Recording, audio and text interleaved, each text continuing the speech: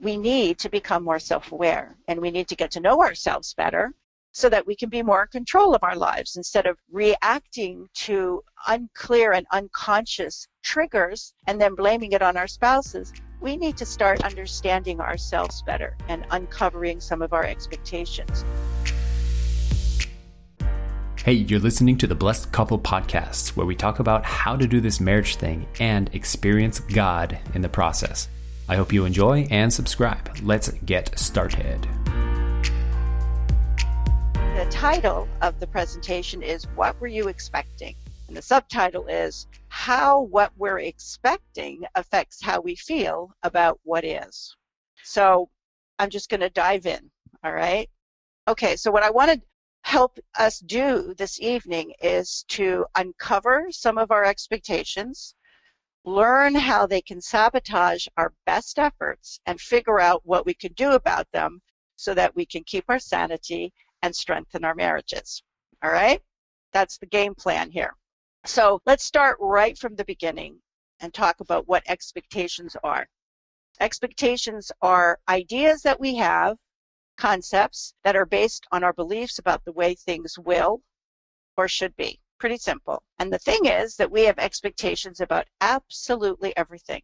Absolutely everything. But for the purpose of the webinar this evening, I think we should just focus on a few areas.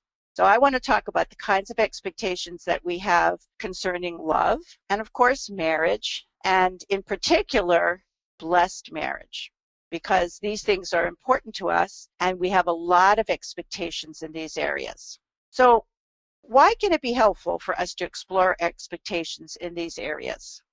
If I could hear your responses, I'm sure you would have things to say why you think it might be helpful to explore. But here's the most important reason.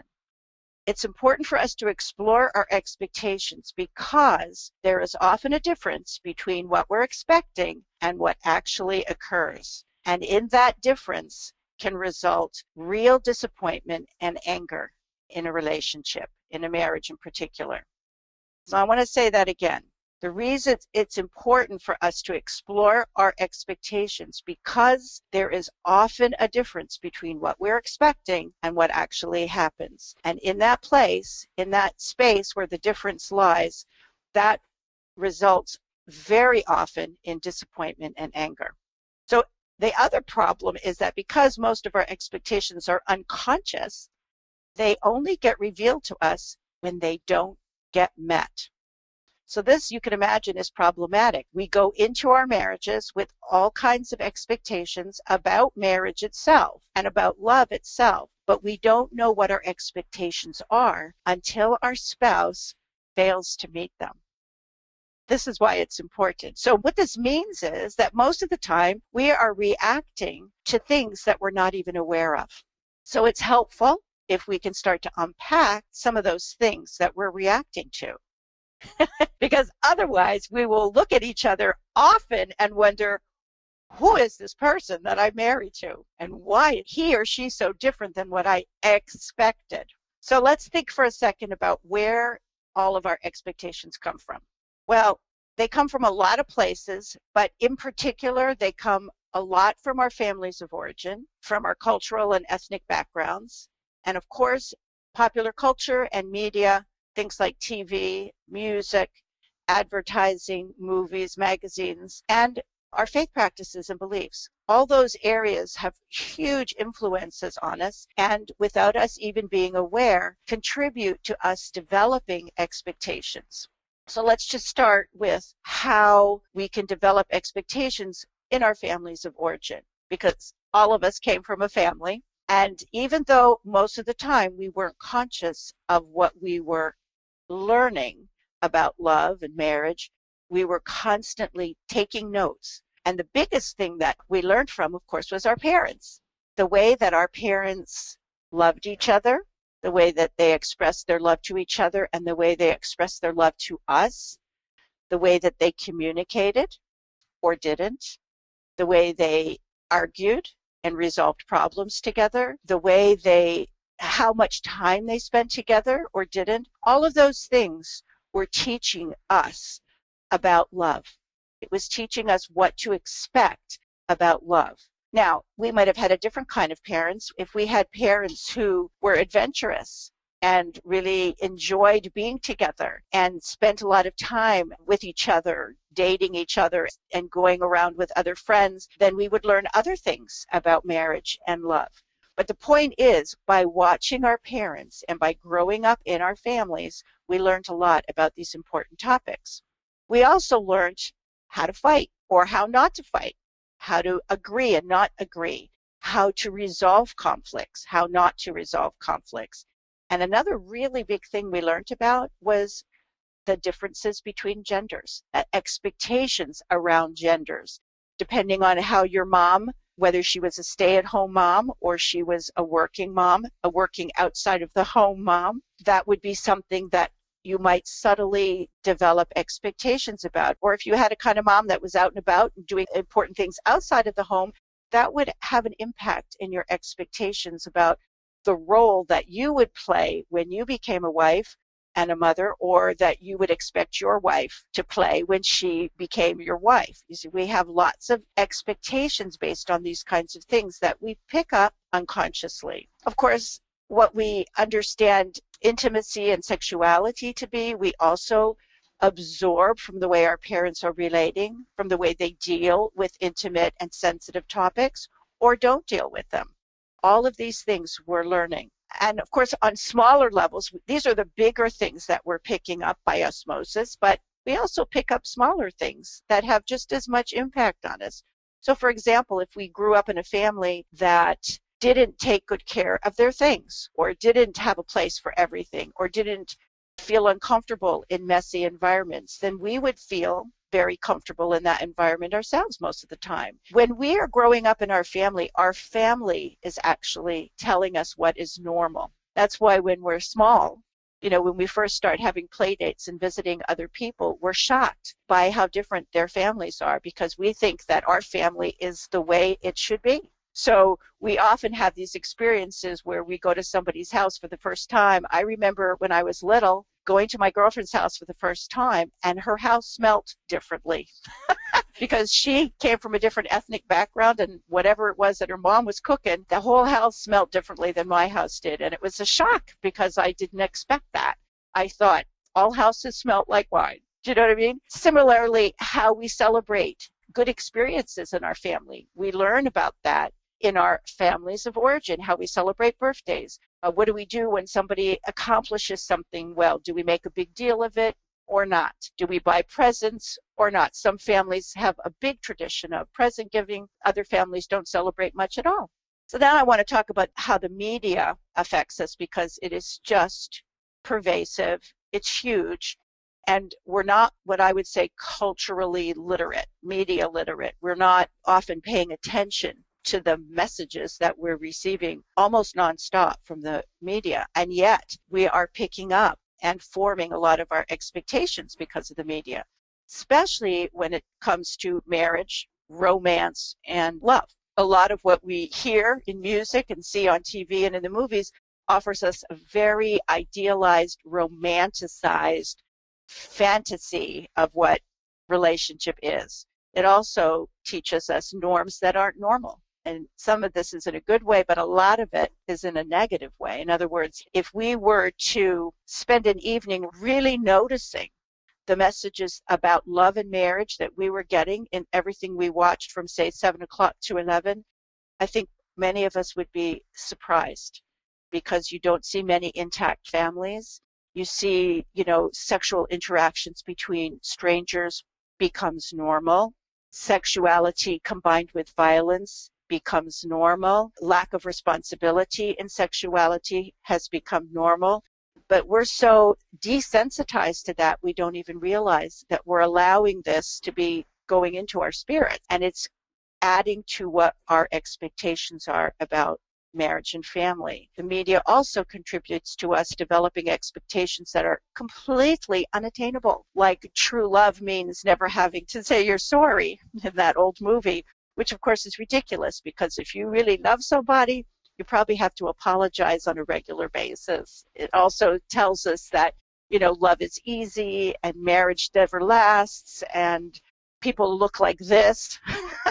they never sweat when they're having sex, lots of crazy things. And we're picking up all of this information without paying attention, and it's all adding to our expectations about love and marriage. Just looking at, a common television show that many of our children of my age group grew up watching, and think about what they learned about what marriage and family was supposed to be like. A big joke, basically. A lot of our young girls grew up watching Twilight, the whole series, and what were they learning about love? Were they learning realistic things, or were they learning magical thinking about marriage and relationship? I think one of the biggest problem expectations that people sort of glean from the culture without being aware of it is that we go into marriage with this idea, this expectation that marriage is supposed to make us happy. Now, if we take a minute and think about that, if we go into our marriage expecting the marriage or our spouse to make us happy, what does that message and that expectation do to us? It puts all of the responsibility on our partner and takes all of it away from us. It's completely unrealistic, because we think that our happiness is all dependent on another person. We have no control at all. And yet most people go into marriage with this idea. So that's why it's important for us to reflect about this. Depending on our cultural and ethnic backgrounds, we learn all kinds of things about life, but especially about love, what's expected in terms of relationship.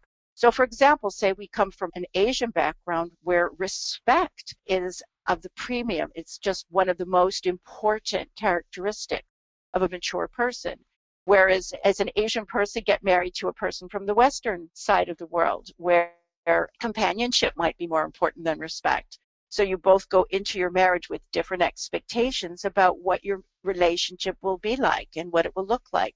These kinds of things play out all the time in most of our marriages. A classic example would be if you grew up in an Asian family or simply a unificationist family, you might have that idea, you might expect that all families have a shoe shelf outside their house because that's the norm. You take off your shoes and you slip on a pair of slippers when you go inside. And I've talked to, young people about their experience of going to someone's house for the first time who didn't have a whole slew of shoes outside the front door, because that shocked them, because their expectation was that everybody did that. So it could be from the big things to the smallest things, but they are constantly playing out. Again, difference in cultures is how we express our feelings or don't express them. And I'm sure pretty much everybody who's listening tonight has that experience with either your spouse or people that you're close to. One of you might be very comfortable expressing your feelings, and one of you may not. And of course, you go into your marriage expecting that your spouse will express their love in the similar way that you do. And they don't. And of course, faith has a very big part to play in terms of shaping our expectations. So for those of us who joined the movement later on in life, we were very much shaped by the faith or lack of faith that we had before we met the faith, the Unification Church, and then renegotiating all of our beliefs based on our new faith. So that's an important thing. So if we came from different faith backgrounds, then of course the way that we approach our new faith will be slightly different. And for people who are raised with a faith, then most of our core beliefs are shaped by our faith beliefs. They're sort of blended, one and the same. And I think if we look at many of our marriages in our movement, we can see it's pretty common thing to see a couple, to use our church vernacular, vertical, and the other is more horizontal in their approach to their expression of faith. And unless we're really careful, that can be a problem, because if we're not able to appreciate and respect each other's differences, then again, our expectations can get in the way. Our expectations can get us angry and help us to feel disappointed. So again, if we went into our blessed marriage, most of us had some idea that wasn't exactly clear about what it would look like and what it would feel like and what kinds of things we would do together as couples. And of course, in many situations, in many cases, our reality, the reality that we were faced with and the reality that we contributed to creating, didn't match the expectation that we went in with. it's pretty normal. Some people are very moved by traditions and all of the traditional aspects of faith, and other people don't find that as significant for their own spiritual growth. Usually those two people are married to each other, and there requires some negotiation to appreciate the differences. And in our church, of course, our favorite word is ideal. So more than most people, we have a lot of unrealistic expectations. And I think the biggest expectations we have are with our spouses. We can forgive our friends and our children much more easily than spouses, and that is directly connected to the expectations that we have of them. So it really, really is helpful if we can start to unpack them. So here's a couple of laws about expectations that I think are helpful. The first one is we all have them about everything, from books to movies, from holidays to how to spend our days off. We're all the same. We all have expectations. Second law is, and this is important, the degree to which reality fails to measure up to our expectations is the degree to which we will feel disappointed. So it doesn't even matter how good our life is. Our life can be really great, but if it doesn't match up to our expectations, we will still feel discouraged and disappointed. That's how significant our expectations are and how much they can affect us. The third law is that repeated disappointments may lead to disenchantment, despair, and disgust. And as a person that's worked a lot with couples, I know that this is true. So it's really important for us as married people to figure out what we can do about our own expectations so that we can be more realistic and react in a healthier way to each other instead of just reacting to unconscious expectations. So, as I said, expectations have a huge impact on our marriage. So, research shows that there's three major areas where our expectations tend to be in terms of our marriages. One is the area of boundaries. That's a really challenging aspect of most marriages. How much independence is okay?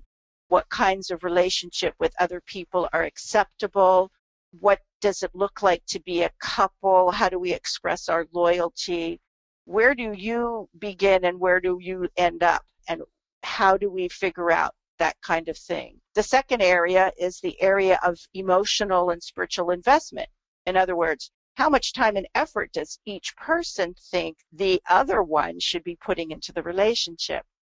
Now, if we just think about that for a second, we can imagine that most of us go into our marriages without a clue about how much time and effort we think we should be putting in or how much time and effort we expect our partners to put in. But as soon as it starts to happen, then immediately it doesn't match up with our unconscious expectations. And then the third area is the area of control and power. This is a really big area for a lot of couples. The area of power is, will we share the power? And if we do, how will we do it? And who will be making which decisions? Does everything get made together? Does one person have more control than the other? And you can see how cultural differences, spiritual differences, and family of origin differences would really contribute to discrepancies in how we perceive and expect control and power to play out in a marriage, right? Hey, if you're getting something good from this episode, it would mean the world to us if you could share it with someone you love or leave a 5-star review, because the only way this podcast spreads around is through word of mouth. So a share or a review would go a long way, and it only takes like 10 seconds to do. Thanks. Back to the show. So basically, from the biggest things to the little things, couples clash over all kinds of expectations. Like I mentioned, from intimate issues to spending issues to how to spend the holidays, how much time with the in-laws, exercise, free time, communication, shopping, clothes, how much time apart, how to raise the children. Everything comes up. And if we're not paying attention, we can spend a lot of our time feeling disappointed and disgruntled. So this reason I want to talk about this is to help each of us think about what we can do to begin to uncover some of our expectations. Most couples don't go into their marriage with a game plan about who's going to be paying the bills. But you can imagine if you grew up in a family where mom did all the finances, then somewhere in the recesses of your mind, you're going to expect that your wife will do that without ever talking about it. It just becomes an expectation because that's what we saw, you know? And again, saving, spending, debt, how much debt we're comfortable with, those kinds of things very often don't get talked about until we're in the middle of marriage and freaking out because we don't have enough money and we have differences in terms of how to spend it and how to save it and how much debt we can handle. We have emotional relationships with money that stem from the way we were raised and also from our faith. So some people think money is not important. It's spiritual life that counts. And other people think, money is important because it gives us a platform for which we can do good things for other people. And then there's everything in between. Again, we have to explore our expectations. Couples don't go into marriage, again, making a list. Who's going to do this? Who's going to do the grocery shopping? How are we going to celebrate holidays? We just go in expecting to do these things the way we did them in our families of origin. How are we going to express our faith? How many kids are we going to have? How are we going to raise those kids? That's obviously an area where a lot of couples struggle because they go into the marriage and begin their parenting with so many expectations about how to do it well. So again, why is understanding our expectations important? Because the expectations that are not met, even if we have no intention of disappointing our spouse, the expectations that are not met almost always lead to feelings of sadness, disappointment, and anger, which of course is not going to be helpful if it happens on a regular basis in your marriage. In other words, you will be disappointed or happy in life depending on how well your experiences match up to what you expected. So it makes sense for us to spend some time trying to look at our expectations. We need to become more self-aware, and we need to get to know ourselves better so that we can be more in control of our lives instead of reacting to unclear and unconscious triggers and then blaming it on our spouses. We need to start understanding ourselves better and uncovering some of our expectations. So let me be a little clearer with you. There's 3 problems, basic problems with expectations. Okay, the first one is that most of the time we are unaware that we have them or what they are. So first piece of homework I want to give you is, and of course you're free to not take it, but I'd like to recommend it because it can be really a helpful exercise, is to spend at least a week every time you notice yourself feeling disappointed or angry, stop and take a minute and ask yourself, what was I expecting to happen that didn't happen? What was I expecting my spouse to say or do that they didn't say or do? So whenever we get disappointed or angry, that can be a very big clue that one of our expectations was not being met. Okay, so that's the first piece of homework. And that you could do that for 21 days. And I think if you did that, I know I've done it, you can really learn a lot about yourself and how much you are operating off of your expectations without being aware of it. So that's always the first step, is becoming more aware. The second thing is, once we start to uncover some of those expectations, then we need to ask ourselves, hey, is that expectation reasonable? Does it make sense that I have this expectation? So for example, the kind of thing I mean is like, say, I used this example already, say you grew up in a household where your mom and dad both had jobs outside of the house. So that was the norm for you. So you just expected that you would, and say you're a girl, so that was what you expected. And then you got married and just without really communicating it to your partner, expected that your partner would think that was a reasonable thing. And then you started having children and everything fell apart because your spouse had a different expectation of how your family was going to deal with that. Okay, so is that reasonable or unreasonable? That's what you have to ask yourself. Another example would be if you're a guy and you grew up in a family where your mom stayed home, and so she was able to make dinner every night, and then you got married, but you and your wife both worked outside of the home, and yet you still expected her to make dinner every night. So you might not realize that that was happening, but if you started to notice, pay attention to your responses, you might find yourself getting disappointed at the same time every day. And then you might start to notice, gee, I think I'm disappointed because I was expecting her to make dinner. She never seems to want to make dinner. Why doesn't she want to make dinner? So in other words, oh, so I was expecting her to make dinner, even though both of us work outside of the home and we both come home late and we're both tired. So is that a reasonable or an unreasonable expectation? Do you see what I'm saying? So that's our part. That's what we can do. First, uncover them and then ask ourselves if they're reasonable. If they're unreasonable, then we should just get rid of them. They don't make sense. They don't fit in my life. A lot of times we have expectations that we put on another person, but they're really about ourselves, or that we another situation, but it doesn't fit in that situation because it had to do with something else where it actually made sense. So that's why we have to unravel that. So if it's an unreasonable expectation, we need to get rid of it. However, what happens if we find that it's a reasonable one? So maybe, for example, your spouse has to travel a lot and you expect that they'll call you once a day to check in with you when they're traveling. And you don't actually say anything, but that's what you expect. And then your spouse is very busy when they're traveling for work and they forget to do that, or they just don't even think to do that. And you get more and more upset, more and more and more upset. So you have to ask yourself, first of all, why am I so upset? I'm upset because I was expecting them to call, but they're not calling. Now, is that a reasonable request or not? That's what you have to ask yourself. If you find out that it's a reasonable request, the next thing to do is ask ourselves if we have shared it with our spouse. Because my experience is that a lot of times we have not such unreasonable requests and expectations, but we don't actually clearly communicate them with our spouses. So now I want you to ask yourselves, why do you think that is?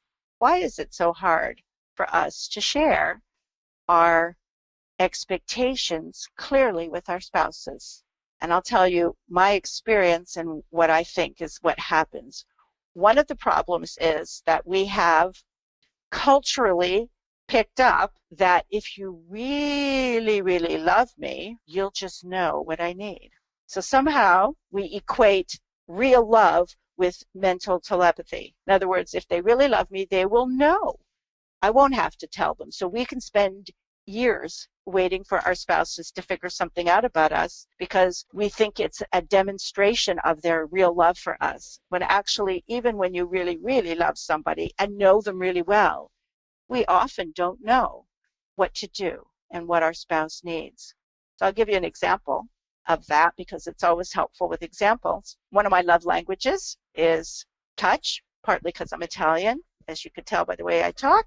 And so early on in our marriage, I really just loved walking and holding hands with my husband. And my husband is a British, kind of New Zealand kind of guy, and it's not his love language. Not to say we never held hands, because we did, but I wanted it way more because it was my love language and it made me feel so happy. And I hoped and wished for years that he would get that. And then one day I decided to take my own advice and got the courage to actually tell him. That's the other reason that we don't tell our partners what we're really thinking and feeling and what our expectations are, even if they're realistic, because we're afraid. We're afraid that our suggestion, idea, need will be rejected. And that's unbearable. It's very scary, to be honest, and it requires being vulnerable, and it's hard to do. And so we go back and forth between hoping and hoping that they'll get it on their own by osmosis and magical thinking, and being afraid, stuck in our fear. So in my case, it took me years, literally years, before I had the courage to actually say to my husband, hey, you know, when we walk down the street and you take my hand, I just love it. It makes me really happy. And of course, my husband didn't really know how to respond to that because at this point we'd been married about 20 years. So he didn't say anything, and I thought, you know, does he think I'm crazy? I don't know what to think. But you know what happened? The next day we were walking down the street, and sure enough, he grabbed my hand. And so it was like a double whammy because A, he took my hand, so that made me happy because it's my love language. And B, I knew that he was doing it on purpose because he wanted to meet my need. He wanted to meet my expectation. He wanted to make me happy. That's what love is about. So in order to get there, we have to take risks. Unfortunately, that's the catch-22 of building real love. To create the kind of marriages that we want with the level of intimacy that we all want and need requires taking risks, and it requires being vulnerable. That's why we don't communicate with each other. So what can couples do to minimize their disappointment? Well, first, doing the steps that I talked about where we do our portion of responsibility so that we can uncover our own expectations and decide if they're realistic or not. And then we want to be able to start a conversation with each other carefully, kindly, one by one. And then, of course, a large part of relationship is compromise. We want to throw out our unrealistic expectations, and we've got to learn the difference between hoping for something or demanding something and just requesting. Big difference. We need to remember that happiness is something that I create, not that I'm just going to sit around and wait for somebody else to create for me. And we have to learn to accept each other, really accept each other, however different we are. So just to boil that down into 3 points, let me go over. First thing is we have to begin to notice when we feel angry or disappointed. Absolutely the most important thing. Second thing is we have to ask ourselves if that was a reasonable expectation or not. And then if it is, we want to communicate it clearly, no matter how hard it is, to our spouses. If we can do those 3 things, then the most important thing is when our spouse makes themselves vulnerable to us with a request or an expectation, then we want to be motivated to meet that, because that's what love is about. Real love is giving what our partner needs, not what we feel like giving. So it's the next level of investment, and that's what we're all trying to get to. So in the game of life, we're going to be traveling together, and every day our expectations are going to invade, and they always have the possibility of sabotaging our happiness, our communication, our connection with each other. So if we take responsibility and start to uncover them, then we can be more in control. We can be in the driver's seat of our lives. We have to ask ourselves, what kind of marriage do we want to create? Do we want to build a marriage that has the ability, the capacity for vulnerability and intimacy? If so, we have to take risks. And if we do this, then we can learn how to manage our expectations instead of having them manage us. That's the end. So I hope it was practical enough for you to feel like you could work on this for yourself. And as John said at the beginning, there are 2 handouts. Besides the little bit of homework that I recommended in the talk, there's 2 handouts that actually are an exercise. One of them is just an overview of what I said. So it's just a page to kind of go over the main points to remind yourselves. And the other is an exercise that you can do as a couple. So what I would recommend for that exercise is that you answer the questions individually and then you talk about them. And they're about topics that all couples have expectations about. So you'll start to uncover and possibly understand some of your challenges. And that's my hope through the conversation that you have using the questionnaire. Hey, if you want to improve your relationship or take your sex life to the next level, well, you're in luck, because more than 70% of couples that take our Love and Integrity course said that the quality of their sexual relationship improved after joining the course. Sounds good? You can join the program today with your spouse or just take the course by yourself at loveandintegrity.com. See you in the next episode.